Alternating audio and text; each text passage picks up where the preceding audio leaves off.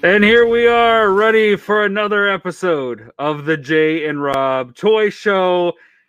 But I'm not your only host today. I am, of course, Rob McZob, and let me bring on one of my collaborators, the man himself, Jay Bartlett. Here he is, folks. What are you laughing about already? What's so funny? I don't look like that. No, I wish you did. This is the style. This is how we do it. This is full-on station rock and roll mode. This is how we do it. Scarf's on, dolly's out. I don't know how you do it. It's pretty hot in here. Fantastic. It's like that Bugs Bunny cartoon with the abominable snowman. He's like, boy, it's hot. That's what this feels like. I have to emerge from this scarf cocoon. That hair of yours is getting out of control, man. It's wonderful. Oh, it's going to match your scarf soon enough, I'm sure. There we go, volume. There you go. There we go. That's better. So, hey, Adam, thanks for watching. So, welcome to the Jay and Rob Toy Show. This is a special episode because we've got two fun guests coming on in just a few minutes. We have Jordan Morris and Mr. Glenn Stanway in the green room who are going to talk to us tonight about the exit strategy, the collecting exit strategy. How does this possibly end? How does this collecting thing that we all love and endure and become obsessed with come to an end? Or does it?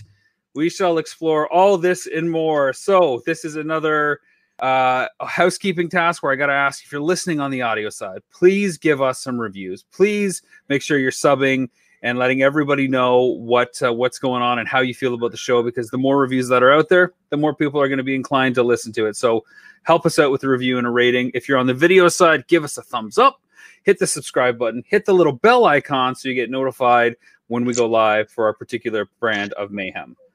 Jay, Please take a moment, now that all the dirty work is done, to introduce yourself and tell us how the hell you doing, brother? I'm good. I am trying to find my way through this very strange world. Tighten that scarf, kid. There you go. Tighten that scarf. Yeah, we just, here in our hometown, we just got locked down on the 26th, which is very strange, and trying to navigate through that. Wishing I was, somewhere sunny like California, that kind of thing, So, yeah, other than that, I'm good, man. I'm just doing a review, and I'll show you the figure actually that I'm doing the review on when we do our spotlight. But oh, cool, a little preview. Taking it day by day, yeah. How about you, man? What's up? Well, Christmas was great. Yeah, it was a bit of a lockdown, quarantine style, but I'll be honest, it was nice. I don't know if you've seen that movie with Vince Vaughn and Reese Witherspoon, Four Christmases, where they kind of dread going to do all the family stuff and rushing around. We couldn't really do that. And there was a blessing in the small, quiet Christmas. We got to build a massive snow mound in our backyard and go sledding with the kids and such. And man, I haven't spent that kind of time outdoors for hours in winter since probably I was, 10, 12, unless we were, having a couple soda pops in uncharted territory where we shouldn't have been as teenagers. But yeah, it was crazy to spend that kind of time outside and actually just have fun.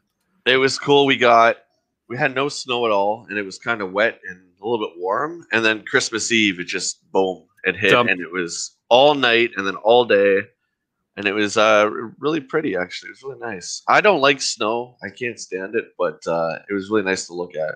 Well, if you have two little ones, your opinion on stuff like that changes all the time, because when they start smiling and getting out there and they just love to throw snowballs at you, and then they say throw snowballs at me, then you become the big snow hero and you get to have some fun. So that's what makes it all worthwhile. I don't like getting cold. I don't like getting slushy. I don't have, winter snowsuit or pants or anything like that. You just go out there and love it. That's what you do. I want to get to the icebreaker, and that is, what can you remember was your favorite post-Christmas toy acquisition that you got, maybe with Christmas cash or gift cards? So I know through my teen years, I'd always get a couple cards that had, a couple 20s stuffed in it or something. You'd go out and you buy something.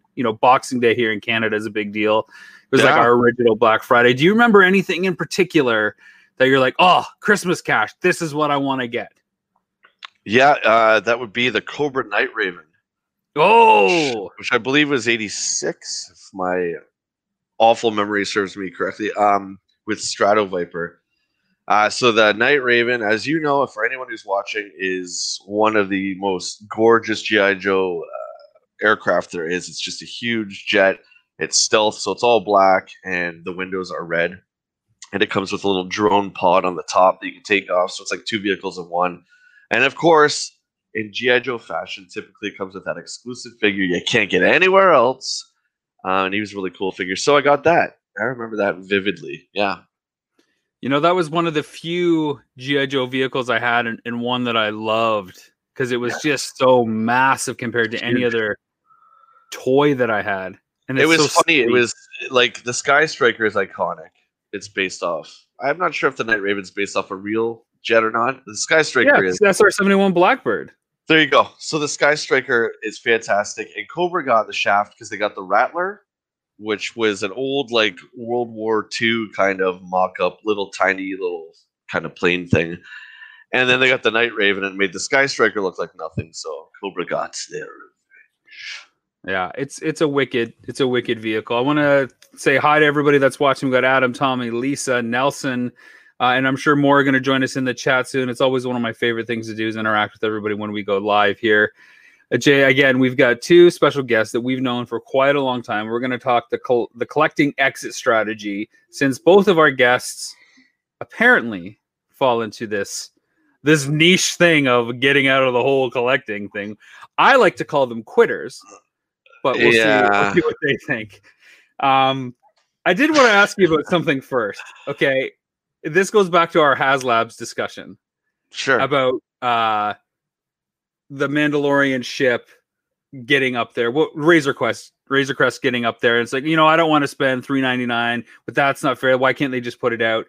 I happened to notice that on Big Bad Toy Store, one of our favorite online toy platforms, they currently have Slave 1 up for pre-order for the vintage. Oh, I didn't know that. I didn't know that. Vintage series. It's $149.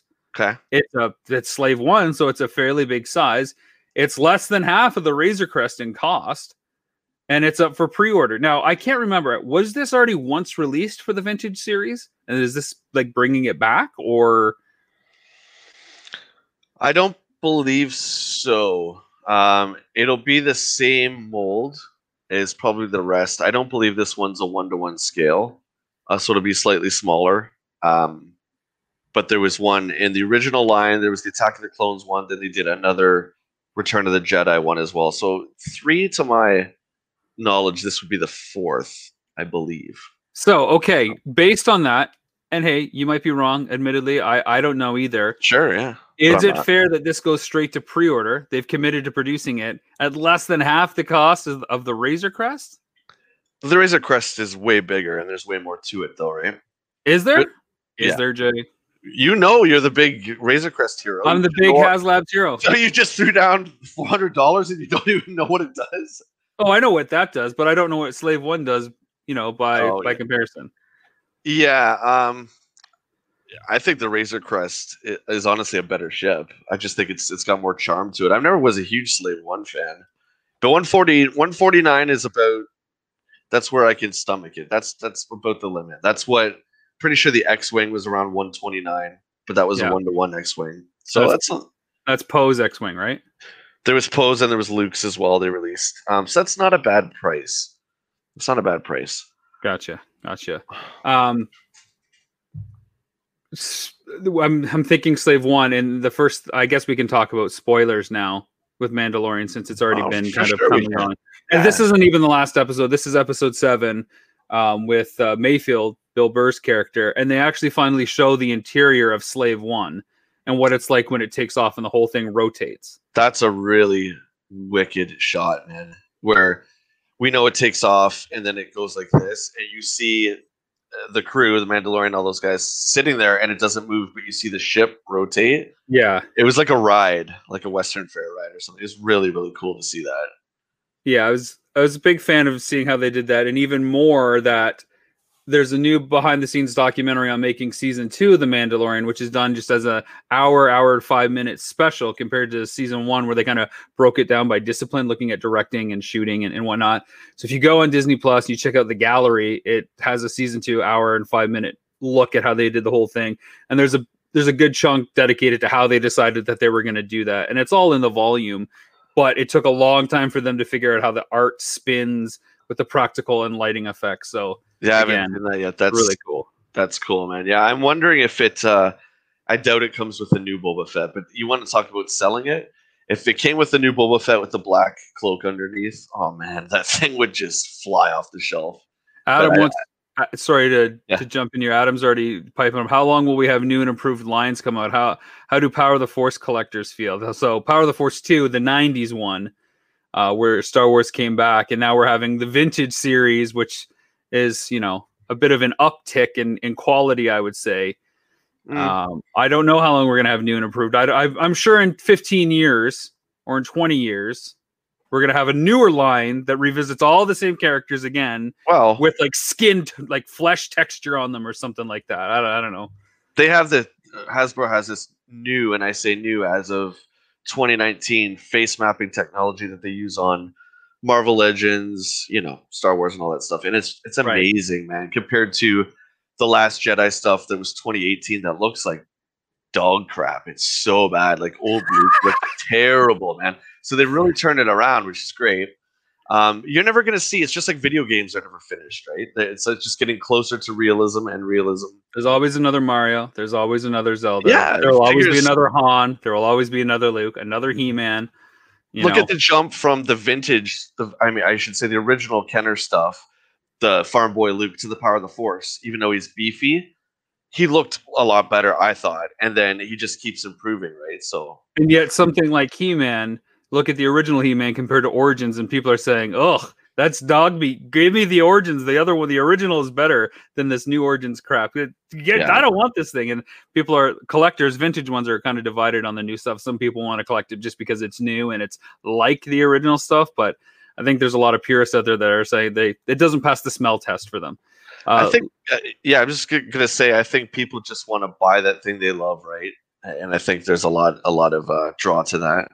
Yeah, that's fair. Lindsay chimes in and says, "Toy collecting will never end. It's a never-ending story." I see what you did there. You see what I did there? This is what we call a segue. And so with that segue, I'm going to bring on my guest. Now, Glenn Stanway is there. Okay, he's just popped on. I'm going to bring him on first. So Glenn Stanway joining the stream. There he is. And look at the sun on you. Oh, scarf's up tonight. Oh, you guys have never looked so good, man. Look at you. Let's bring on Jordan Morris, too. Fuck me. I don't know how you wear these indoors. It's really, really warm. Four scarves. We're ready to talk the talk. Hey. Now people will take us serious. That's all I got to say. Cheers, guys. On the fence. Cheers. How you doing? Cheers. I don't know if we all got different beverages. I've got my iced coffee. Glenn's got his Guinness. Jordan's got Tecate. Awesome. So thanks, gents, for joining us on this post-holiday discussion. I reached out to you guys very specifically because I think both of you fall into this niche quitter category called you've kind of fallen prey to the exit strategy. Somehow you've managed to get out collecting, sort of. Yeah, sort of not. So yeah, this is the first official meeting of the Scarf Lords. Is that yes, Scarf Lords. I'm taking that name. That's mine now.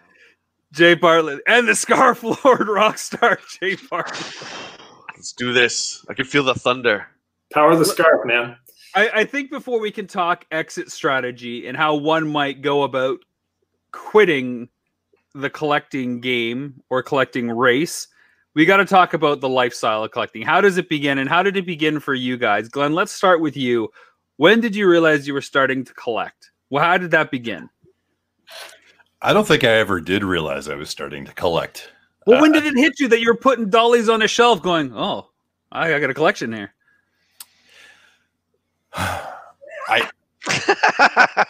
It wasn't a conscious thing on my part. I just started having them. For me, it was I'm a big Transformers guy. I got my buddy Grimlock here joining me. Never heard of him.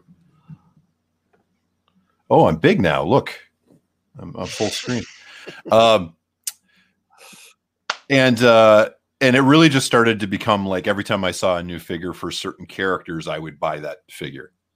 And eventually I just sort of amassed this collection of Starscreams and Primes and Grimlocks and various other offshoots. And then that sort of slowly expanded into kind of getting anything that seemed new and cool. Okay, then. Jordan, yourself? When did you realize that you were collecting? Did you dive into action figures knowing that you were a collector, or was it a kid with the collect them all mentality, the Star Wars collect all 52? What was it for you? Well, let's remember that I'm old. I'm older than you guys, and that word wasn't really getting bandied around. Not with that scarf, you're not. With that scarf, you're young and hip. Hey, man, it's where the power lies. I can only remember a couple lines before Star Wars that I was tinkering around with. I loved the Micronauts, so I can remember hunting those down before Star Wars. But like so many other people, Star Wars was the first line that was presented in a way that really encouraged you to kind of get them all. I mean, we'd have to do a little research to figure out whether or not there was another line before that that said the actual words "collect them all." I know that was the idea for a lot of stuff that came before it, but Kenner's Star Wars line really took it to the next level and encouraged that. And then with all the teasers and mail-aways and all that crap, it was pretty addictive pretty quickly. And of course, if you're a huge fan of the movies, then you just wanted as much of that in your own space as possible. So I had a collection of Micronauts, and then I started to pull together a pretty decent collection of Star Wars stuff too, really early on, like the original short run. I remember the Christmas season where, you know, the cardboard backed piece of crap, you know, was being marketed. The first mail-aways, all that stuff. So that it didn't really strike me though that I was a collector. That word did not cross my mind. I'm like, I didn't think I was collecting toys. I was just getting the next thing. You were collecting without being a collector. Yeah. It just wasn't a term that I was familiar with until I started to hang out with an uncle who was a hardcore collector. Who was quite young. He was one of a lot of my brother's, you know, siblings, and he was the youngest of the family. So we weren't that far apart, despite him being my uncle. And he was the owner of a toy store, a comic book store, I should say. So when I got to walk into his room for the first time, that's when I knew what a collector was. I was like, holy God, this is every square inch of a room filled with model kits, fully assembled model kits, hanging from the roof. And then over time, as I remained his friend, it transformed from model kits into toys and other types of collectibles and high-end stuff, helmets, swords from the movies, you know, that kind of thing. So he kind of was my first template as to what a collector was. And I never thought that I'd be able to compete with that until I had my own toy store. Now, did he identify as a collector and like you just kind of learned the ropes, or was this just like somebody who collected, therefore he was a collector to you without acknowledging it?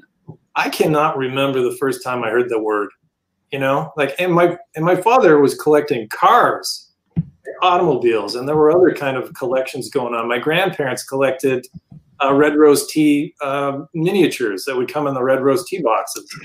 So and spoons, collector spoons on my grandmother's wall too. So it's not like I didn't know what a collection was, but I cannot remember the first time where I kind of knew that it was being applied to me as well. Not until I had the toy stores.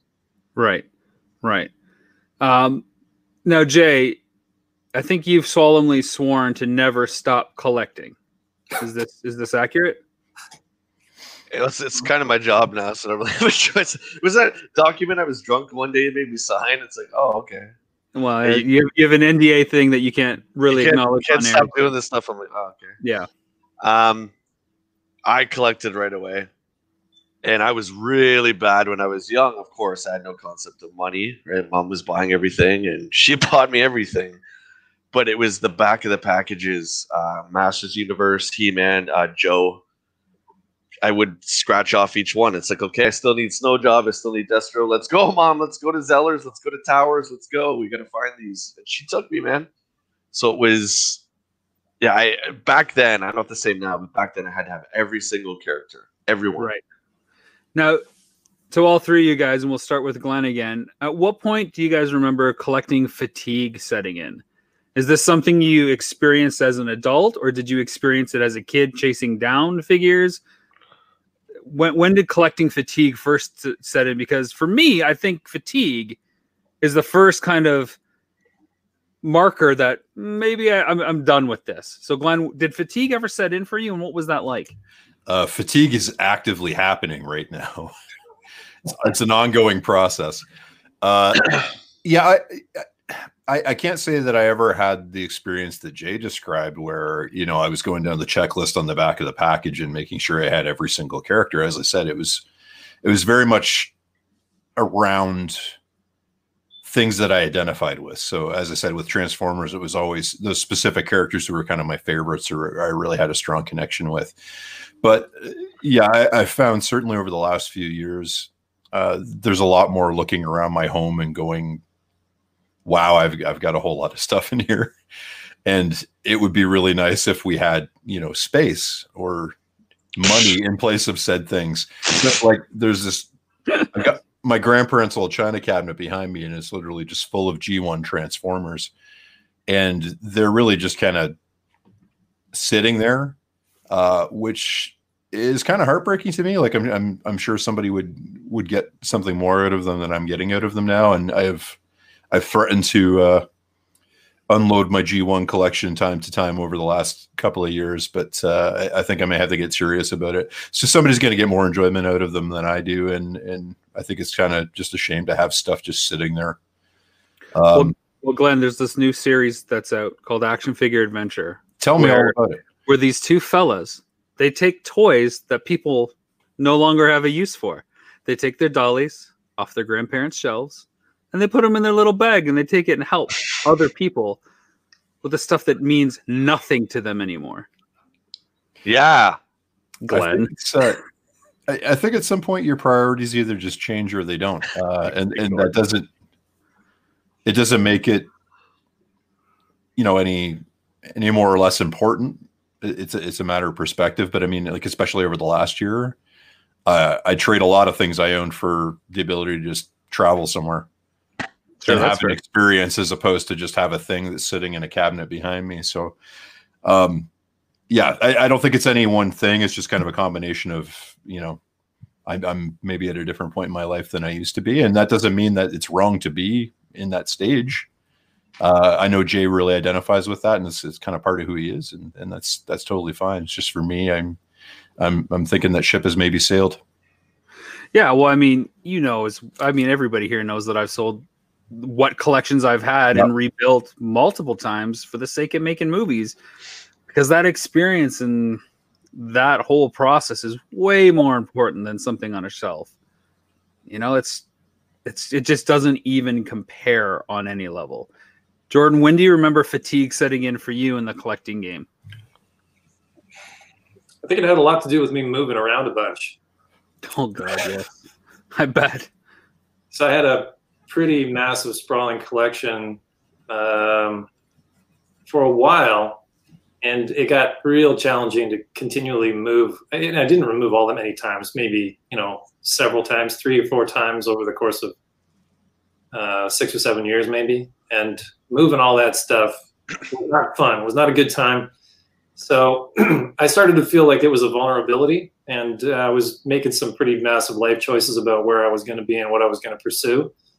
And dragging all that stuff around behind me was quite a hassle. And I didn't see any point in putting it into storage either.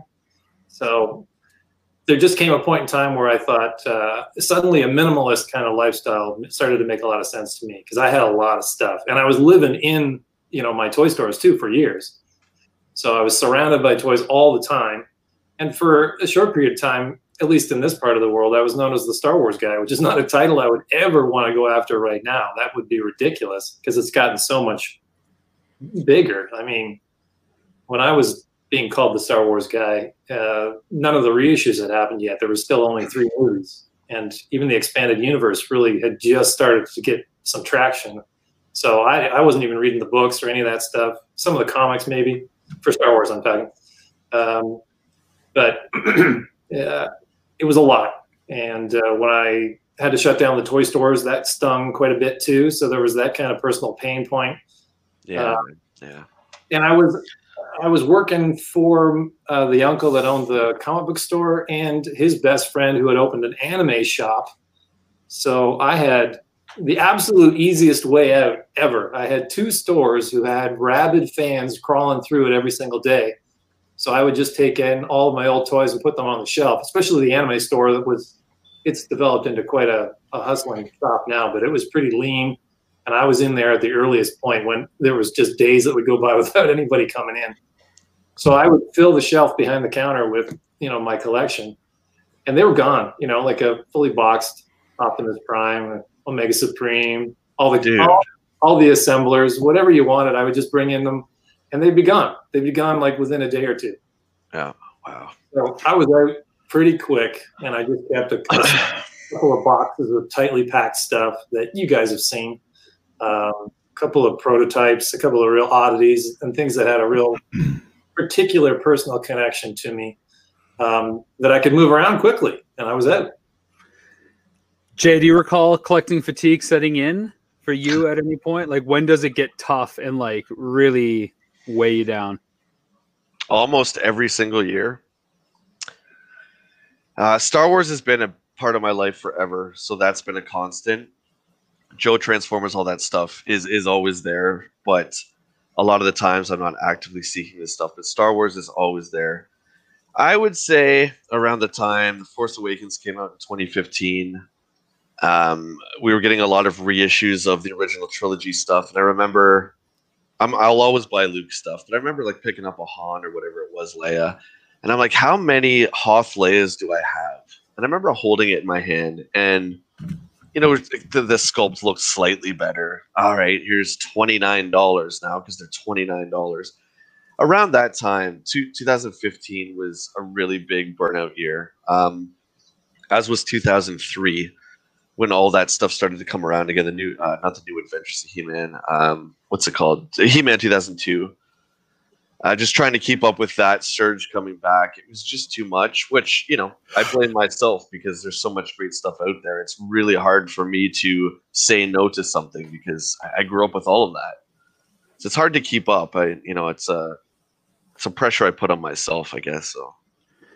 Yeah, I would say that I've probably felt more fatigue in the last year and a half doing this series, part and parcel because we are making a show about toys, and it gets tiring doing the toy thing 24/7. But then when you're doing it both as your job, and then you're doing it for your personal fulfillment, and there's a new toy coming out, and there's a new toy coming out, and there's this new line, and then there's this new thing. Oh, take a look at this. Look at all these points of articulation.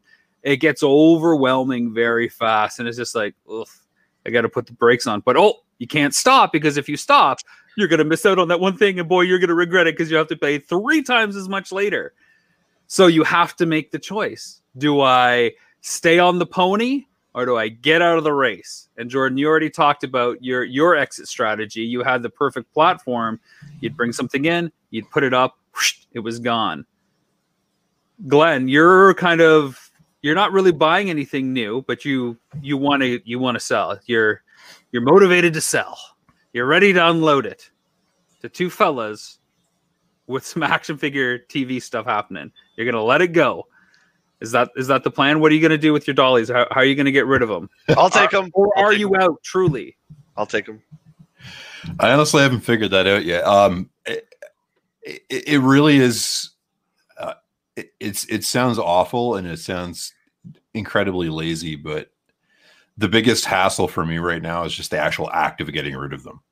I would love to have them gone, but it feels like such a daunting process to even begin unloading. And Jordan's nodding his head, so I know he kind of gets where I'm coming from, but it's just I don't want to have to worry about doing all the research and figuring out how much they're worth and bantering back and forth with somebody and debating prices. And so just it's all so that interesting nonsense. that the investment it's going to take you to unload them is greater than the joy it's going to be once they're gone. It really So does. right It now, feels like you it's wanna going to hang be on such a relief and such a breath of fresh air at the point that it's done, but the process of getting there just seems so daunting. Yeah. I've gone through it a million times. I've sold a ton of cars. I've owned a ton of cars because of, again, what my father kind of introduced me to in that market. And selling the car and moving on to the next car is the biggest pain in the ass in the world. And dealing with grinders, negotiators, I got no time for it. So when I put mine out, I was like, yeah, you can get one cheaper, but my only question for you is if you want that one, because price is X, and if you're not interested in X, then fuck off. My God. That's it. See you later. I have no time for you. Do you want that one, or do you want the one that's less money somewhere else? Yeah. Well, that's. I want to take you on a collecting quest, Jordan, because we know that's going to be a short yes and no decision every time we encounter somebody. Gangster quest. Hey, you're gonna sell me this fucking thing, or what are you gonna do? Hey, you like these superheroes? What do you know about them? Hey, you want them? No? All right, see ya. Keep going. See if we come back here again. Slams door. Most people don't realize that I spent 15 years of my life in the automotive industry selling cars. So I don't enjoy sales, even though I spent a lot of my life there. I just have no patience for it whatsoever. And I can smell a grinder coming. And I know when people just want to come in and try to get you to drop your pants and get it cheap. And I will viciously lash out at people that are attempting that strategy on me. I will not have it. So either you want to pay what I'm asking, or you're going to find a different toy to buy or car to buy or whatever it is that we're talking about. So don't come over and then try to lure me into some kind of assumptive close, or just because they prey on, the exhaustion that Glenn is referring to already. Yeah. Right? You're over it already. You're no longer in love with the item, and you do want to sell it. So you're asking 300, and they come in, will you give it to me for 150? Because I'm here right now and I got the cash.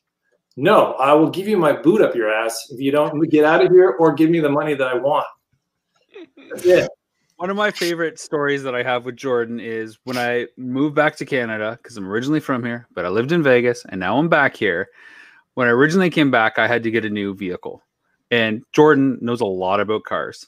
I do not know a lot about cars. So somehow I either convinced Jordan or he offered. He was a nice guy, and he showed up at the dealership with me. We knew somebody that was there, but he basically came on as what he calls a lot lawyer. So basically, I brought my lawyer with me to buy a car, and I would kind of look at him. He goes, "No, don't do that. Don't do that." I'm like, "No, I just don't want to do this. Let's do this." And basically, he's like, "Yeah, that's trying to psychologically screw you. Don't worry about that. Just say no to everything. They're going to try to do these diagrams and all these swirly things on the paper. No, don't worry about that. We'll speed that up." I was on the other side of the desk for years. I was a used car sales manager. I'm the guy that everybody loathed, and I had to get out of it because it was making me sick. So I couldn't lie and manipulate to people anymore, and I just will not have it when people try to do it to me. Which is where I'm at. It was great. And of course, that whole process that Jordan's talking about, the exhaustion factor when somebody's trying to buy something from you and wear you down, completely got turned on its head during this pandemic when I had to get a new vehicle because it was all done online at my convenience, when I wanted to respond to emails, when I wanted to take phone calls. And they wanted to close a sale before the end of the month. So I just let that 10-day negotiation go on for a while and had a full cup of coffee, and I wasn't signing anything until I was ready. So that's kind of the same thing with toys. Jordan, you're supposedly out of the collecting game. Ha! So you're not? Are you still in it? Are you still a collector? I would say yes. I would say that I've stopped collecting toys for the most part, but I'm still collecting stuff. The last thing... Just thinking about it here, what was the last thing that I collected a lot of the same thing of? And at this point, it was books. There's a lot of book collectors out there too. So now I have a particular interest in one subject, and I buy every book that I can find on it, and I read as much as I can so that I can learn as much on it. And I still get the same kind of satisfaction from it. And you can see some of the back there, but there's a lot more than that too. Again, I struggle with the minimalist lifestyle, which I prefer, and then all of these kind of tactile things that I like to have. I could buy all these things digitally, but I don't like to read digitally. I like to have them in my hands and page through the pages. So I'm still buying things physically because I cannot get the satisfaction I want doing it digitally. But if I had tons of money, I'd be buying cars. I still love toys. I love toy design. I love cars. I love car culture. I love... there's a few things where I could go bananas if I had tons of money, but I don't. So there's a limit in my resources and in the time that I have to spend those resources. So I'm living pretty lean and simple at the moment, but you're not looking at new toy things that come out. I think I would guess that anytime you see a new toy, it's something I send to you to say, hey, take a look at this. A lot of the time, yeah. But, as a designer of sorts of my own, I still enjoy the design element of it. And sometimes, like back in the day, I would buy stuff that I just thought looked cool, even without any attachment to the character or to the toy line in particular. Yeah. I've still got my, there he is, King Doc, because that one, I did have a love for the graphic novels that the character appears in, but I also just love the thing because I'd never seen anything like it. So I wanted to have it, and I continue to, cherish that particular piece. But most of my stuff is really eccentric. Like, even as a kid, I wouldn't have to buy the whole line. I never remember having a moment where I thought I have to have all of them. That was not the way my brain worked. I would want these two from this line and these two from this line. And then, as a kid, I'd stitch them all together in my own world. I didn't care, but there was something about the aesthetic of the piece, sometimes the play value, the way it moved, the articulation, but sometimes, even if it were just a block with like 5 points of articulation, like the old Star Wars figures, as long as it kind of, I don't know, it was attractive to my eye, then I would have to have it. Now, it's fun to see you hold a toy in your hand because I see all the sparks firing in your head as you're looking at it, turning the package over, looking at the back, turning it on its side, looking at all the sculpting. So I can see it in there, but I can also see the resistance. Glenn, we went to Vegas, or you came back with me to Vegas when I lived there in 2015 as part of a convention that we were doing for Nintendo Quest. And at the convention, there was a bunch of Masterpiece Transformers, which was something that really excited you. And that was the first time that I think I thought about you in terms of not wanting to collect figures anymore, mainly because of price. They were too astronomical. Plus, how are you going to get it back on the plane in good condition with everything else? But there was a real hesitation with you about acquiring stuff. Is that around the time when you started maybe not getting into the collecting thing? That's probably fair. Yeah. Masterpiece Transformers were the last thing I was buying with any regularity. And the thing about the ones at the show you were talking about are none of those were current figures either. So Masterpiece Transformers, for those who aren't in the know, Takara in Japan makes a series of these things, and they're very highly articulated, very cartoon accurate Transformers figures, high-end collectibles. And they come out in the US periodically, and they're usually Toys R Us exclusive or Walmart exclusive, and they're very, very hard to get for a very brief window of time. So you kind of have to know when they're shipping, and you have to be ready to go grab one, because if you don't, then somebody's going to gobble them up and resell them or scalp them or whatever. That's actually how I got this Grimlock figure right in front of me, actually, as I was just paying attention when they did the reissue of it. But that just got exhausting, and it was like the process of trying to get them was becoming less enjoyable than the end result of actually getting them. And then when you're dealing with toy shows, you're also dealing with, here's the Masterpiece Starscream figure that hasn't been available for 2 years, and now it's 3 times the price of what it would have been if I'd bought it when it was on a store shelf at some point. So I think it's fair to say the fatigue was starting to set in then. And it's cool to see that stuff in the wild and kind of hold it in your hand and go, wow, yeah, this is cool. I've never actually seen this before. But then the reality of like, okay, well, I'm going to spend $300 US on this, which is X number of dollars Canadian. And then I've still got to figure out how to get it home. And it's going to burden us down during the rest of our actual activities that day and all that other stuff. Right. So, yeah, it really is. And it's just like I said, priorities just change. Like, I'm really trying not to buy a lot of stuff in general right now because we're trying to save for a down payment on a house. And that kind of trumps everything to me right now. Like, I'm more interested in that than I am, having. No, you want Omega Supreme more than you want a house. Well, I don't have Omega Supreme yet, so that's apparently not true. Yet.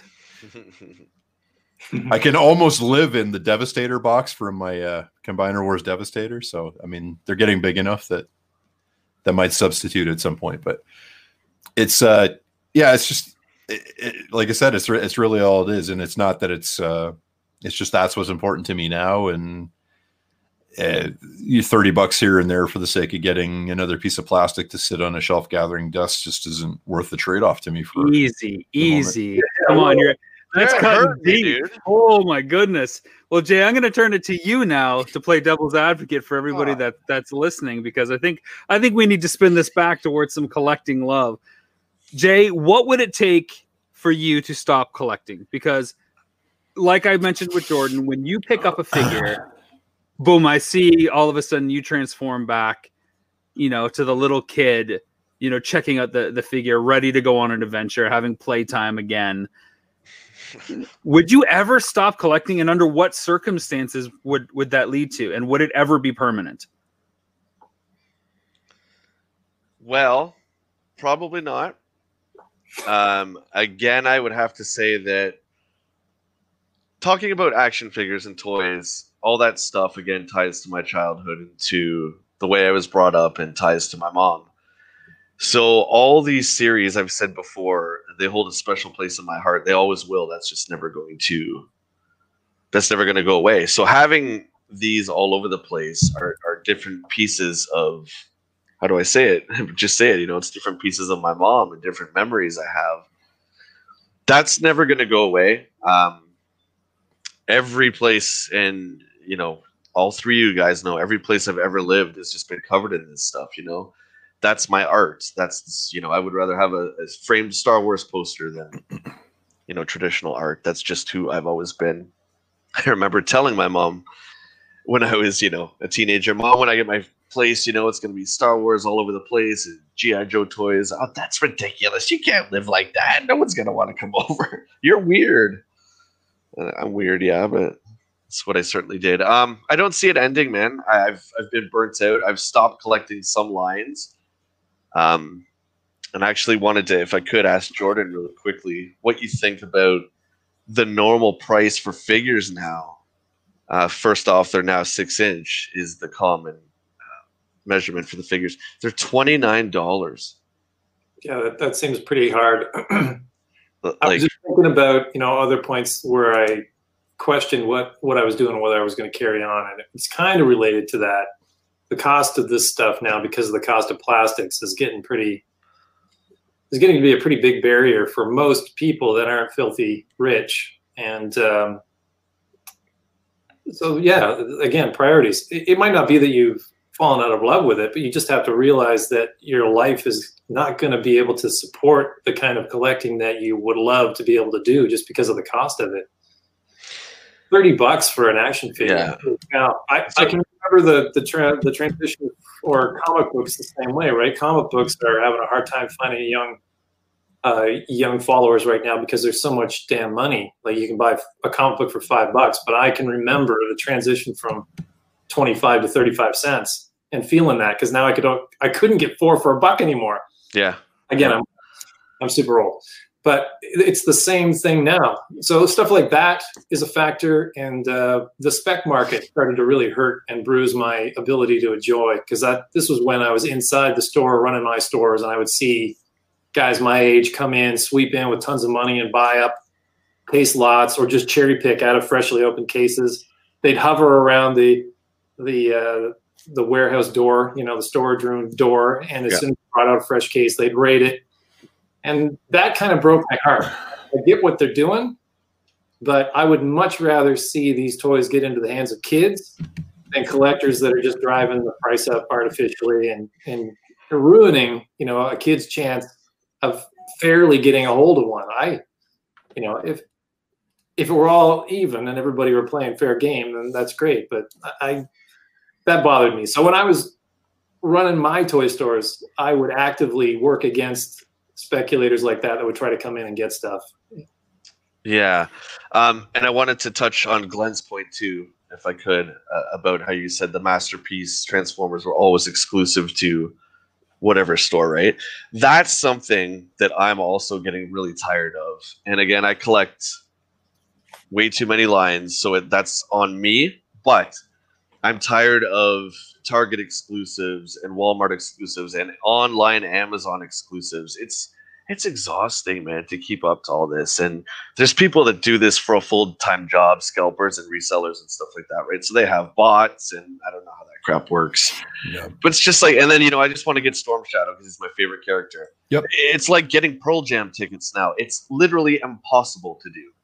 So that's starting to wear on me, to be honest. It's the exclusivity is not the part that bothers me. What bothers me is I have the money, just let me buy it.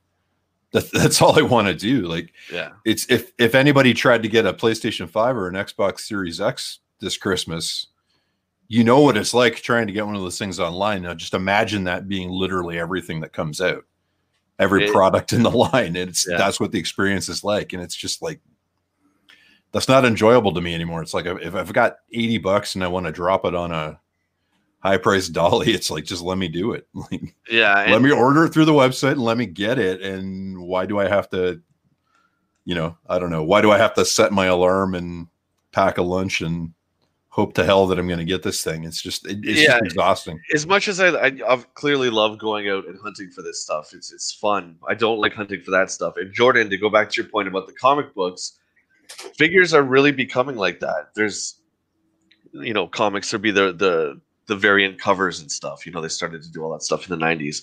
And with figures now, it's like there's Cobra Commander from the 6-inch line. Then there's a light blue Cobra Commander. Then there's a Cobra Commander that's $20 more with just a few more accessories. It's like, I don't want to do that. It's like when comics went, here's the #1 collector special edition with the foil logo on it after the Batman craze and the McFarlane Spider-Man craze. Anything with collector's edition stamped on it, you have to buy it. And so now we're getting the Target exclusive, variant packaging and extra accessory. And if you're a collector, you got to have it because you got to collect them all.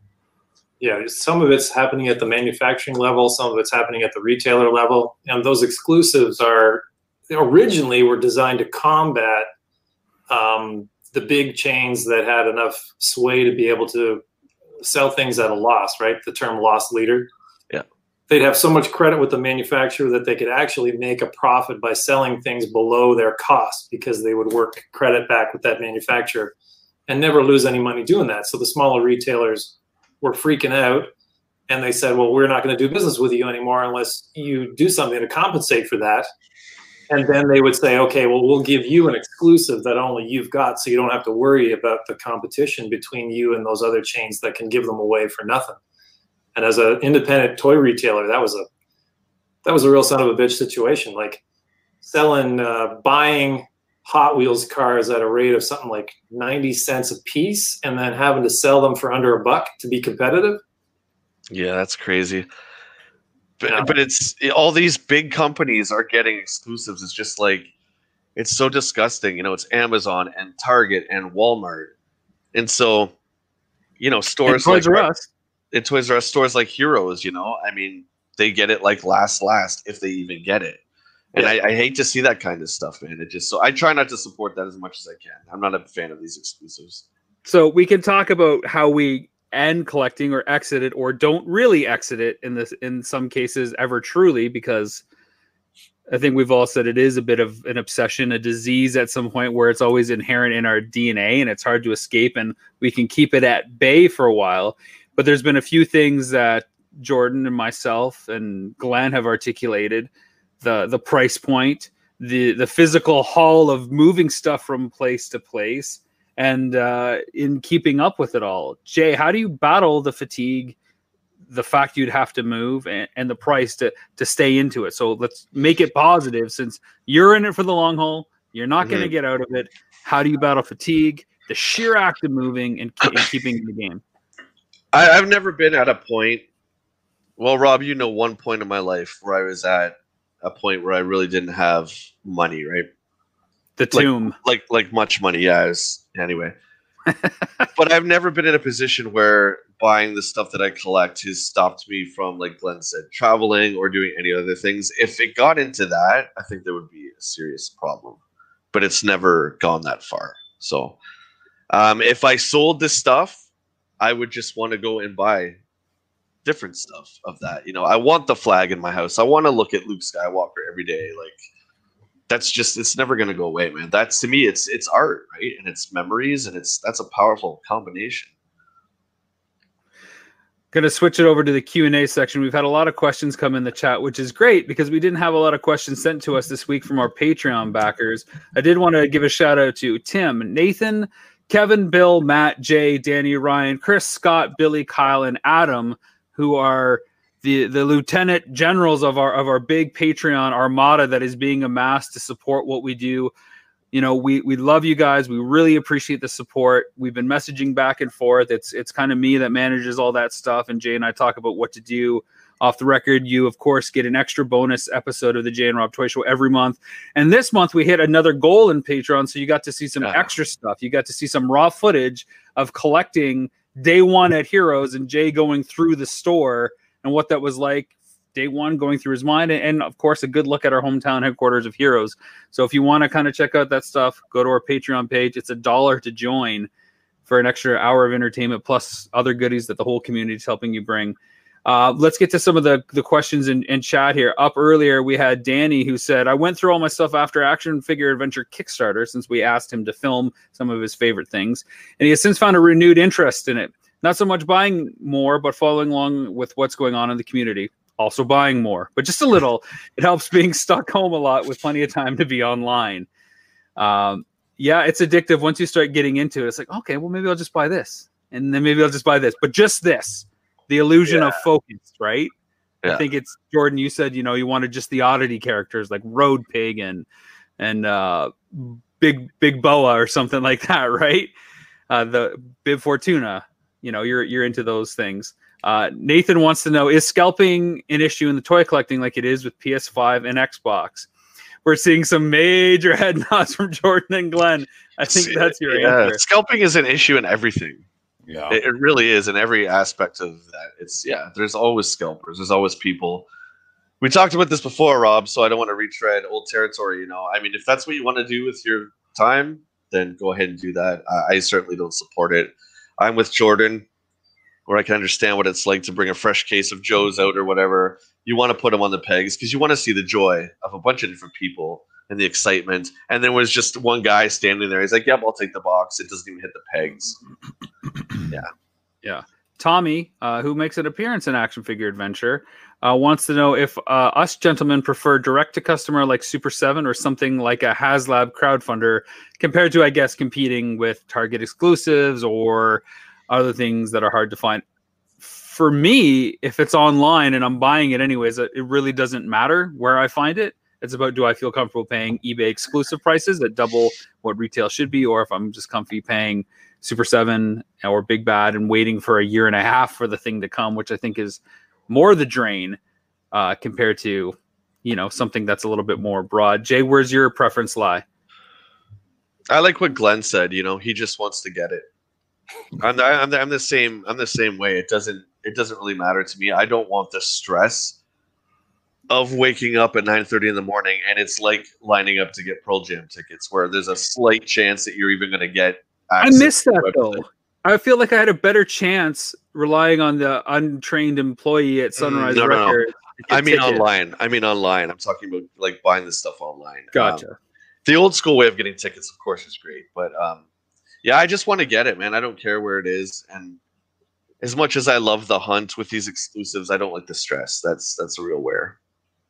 Mark wants to know, are we going to stay within Ontario for the show, or are we going to expand? I assume you mean season 2. And let me address a couple things with that. First, Mark, thanks for reaching out and sending a very nice message. We shared it on our page. You love an Action Figure Adventure. You found it randomly.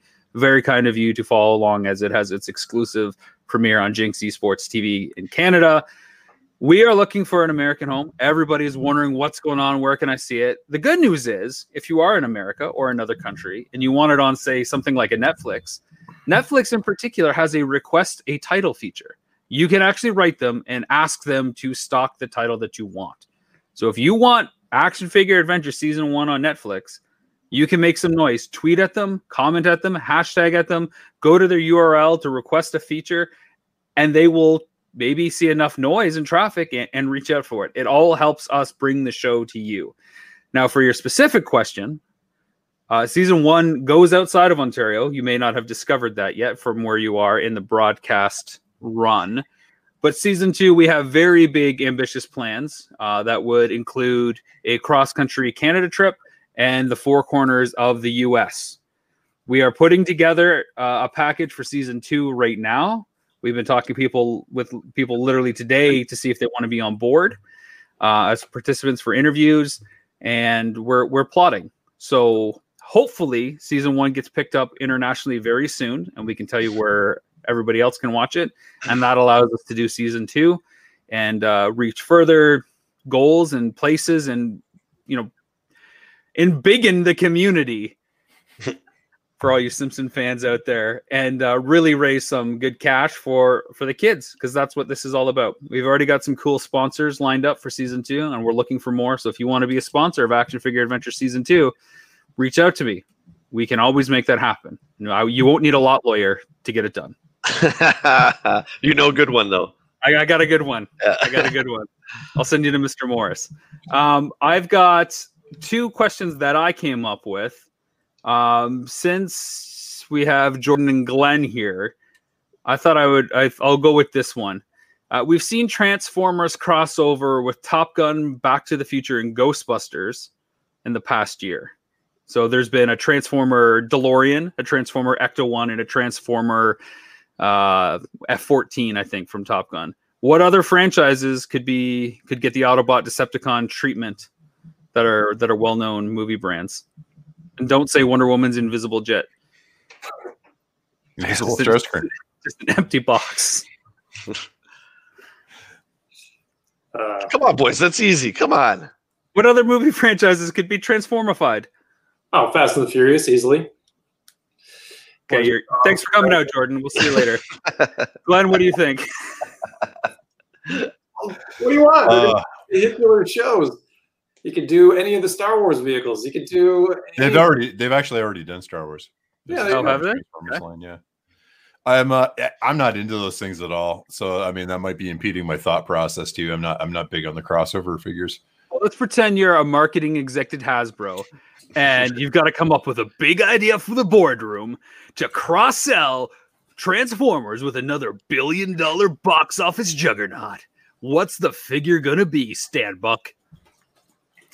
Oh, well, obviously Marvel then, I guess. It's got to be Marvel Transformers.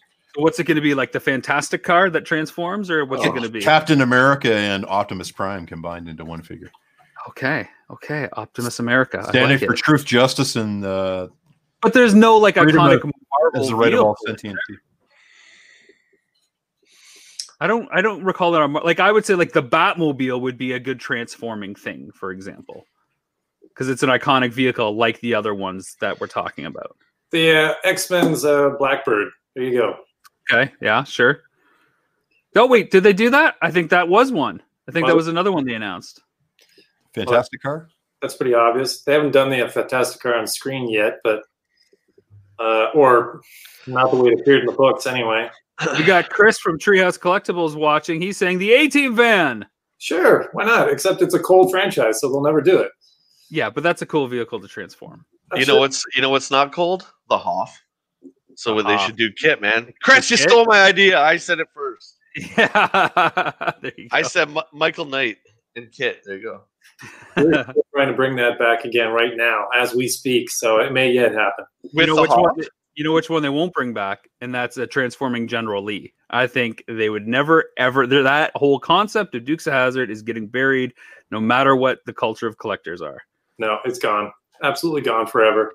Sorry to say. Yeah, so anything with wheels, obviously, is doable. Whatever. That's why I was saying, like the Fast and the Furious, because they're throwing new cars at it all the time. I'm surprised it's not an ongoing line. Yeah, but you're the car guy. I couldn't tell you one car in that whole series that's iconic and going, oh, I need the Fast and Furious cars. Dom's Charger, the first one. Oh, man. Who? What? Hey, because you haven't seen it. What about the Nintendo Quest van? I want the fastest, most furious car there is. Yeah, more faster, more furious. It's angry.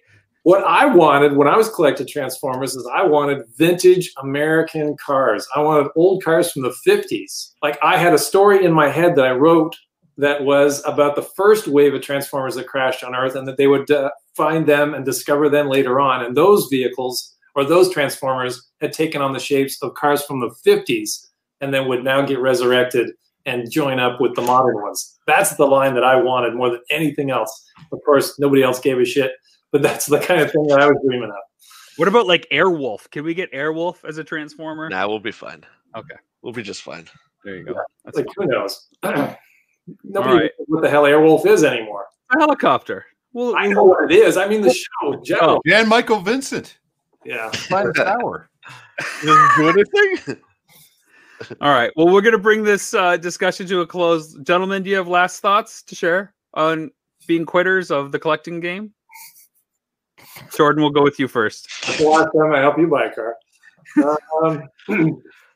No, like I say, you don't really quit. You just move on to something else that's more manageable, perhaps. But I mean, there are people who just go monk-like and stop buying stuff, but I'm not entirely in that boat. I just think you adapt, and you might look like you've exited, but I've still got stuff, just not as much stuff. It just doesn't make me as happy as it used to. I'm more like helping other people get their stuff now than getting it for me. And one comment on the Rattler, by the way, I'm remembering this from the intro. Jay was talking about the Rattler, that it was some old-timey World War II jet. Gee, holy cow, man. That was an A-10 Thunderbolt II Warthog with a 30-millimeter rotary cannon on it. That thing is a tank killer. When I saw that on the shelves, I thought that was the coolest thing ever. It's a wicked jet. Wicked. Jordan, thanks for coming out. Thanks for being a part of all our adventures. Glenn, what are your last thoughts on your process to move into the quitter territory?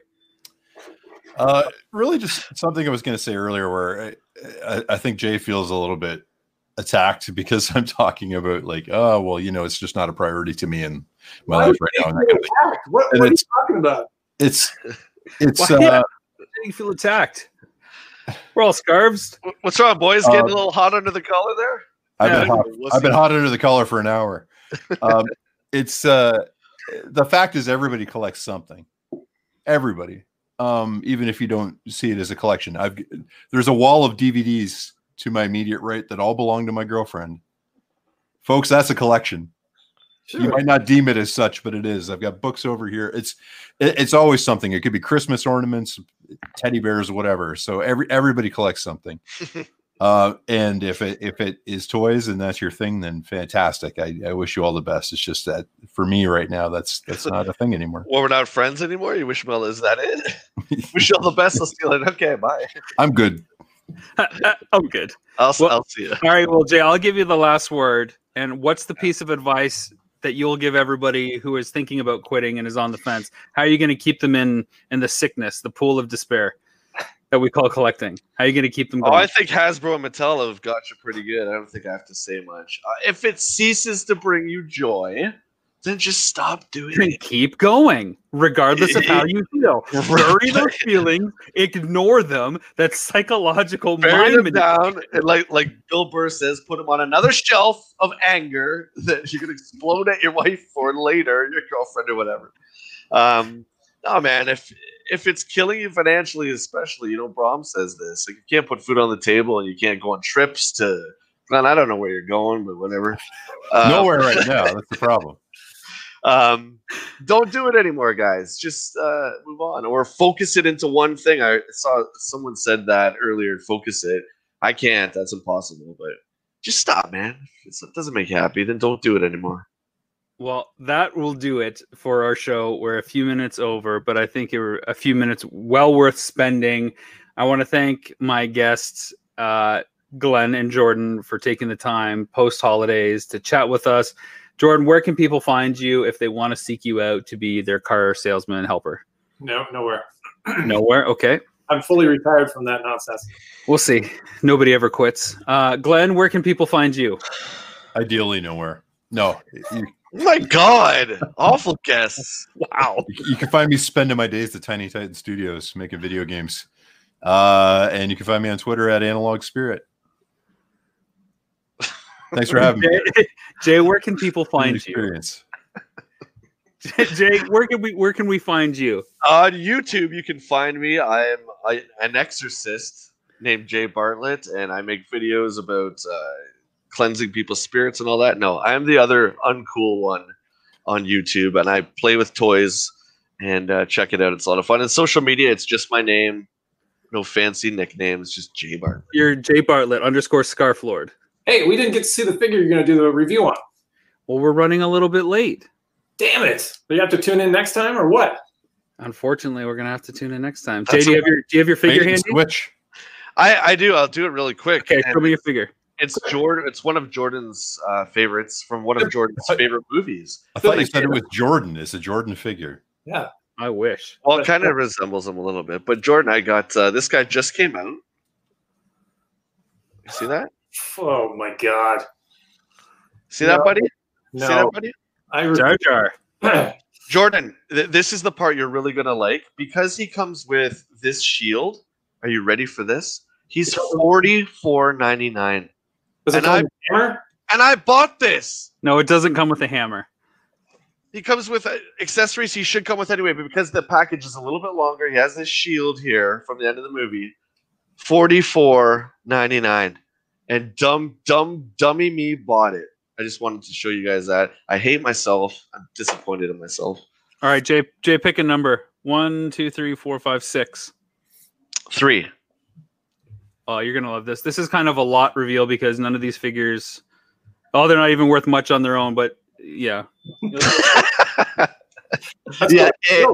No. So. What the hell is that? So these. Dick Tracy. These are Dick Tracy. I know what it is, but it's. But look at this. That's my favorite right there. He's like Dick Tracy and Flat Top. See, this is what happens. I got all excited when I got the blank. And, well, we've talked about toy regrets.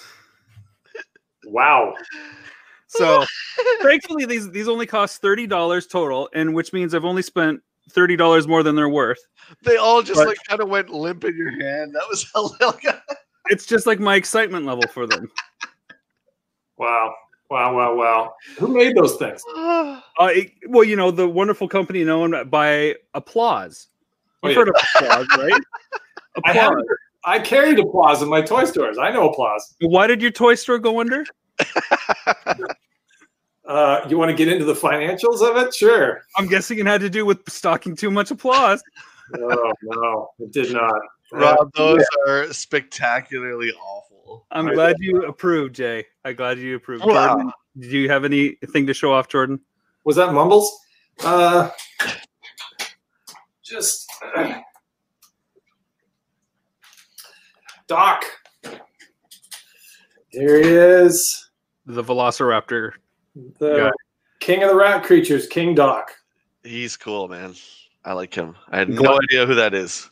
He's from Bones. He's pretty cool. Yeah. Joe Smith, graphic novels, highly awarded. Eagle Bones, singular. Like the David Boreanaz show? Yes. Procedural drama? This is I don't remember him. Yeah. That's Boreanaz right there. Yeah. Glenn, who's your big figure? Is it the one who's been staring at us? I've got my Masterpiece Grimlock from Toys R Us, who I camped out to get. But actually, I also brought one of the last things I got. Actually, one of the last figures I actually purchased. This is one of the Walmart G1 reissue Starscreams. Ooh, that's wicked, man.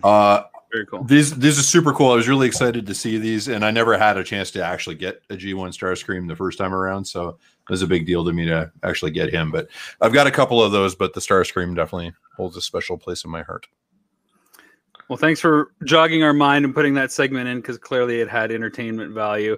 So, again, subscribe to Jay on Twitter, on YouTube. He's not The Exorcist, though The Exorcist does have 1,700 subs, and we're going to get him on the show. That's the goal for 2021.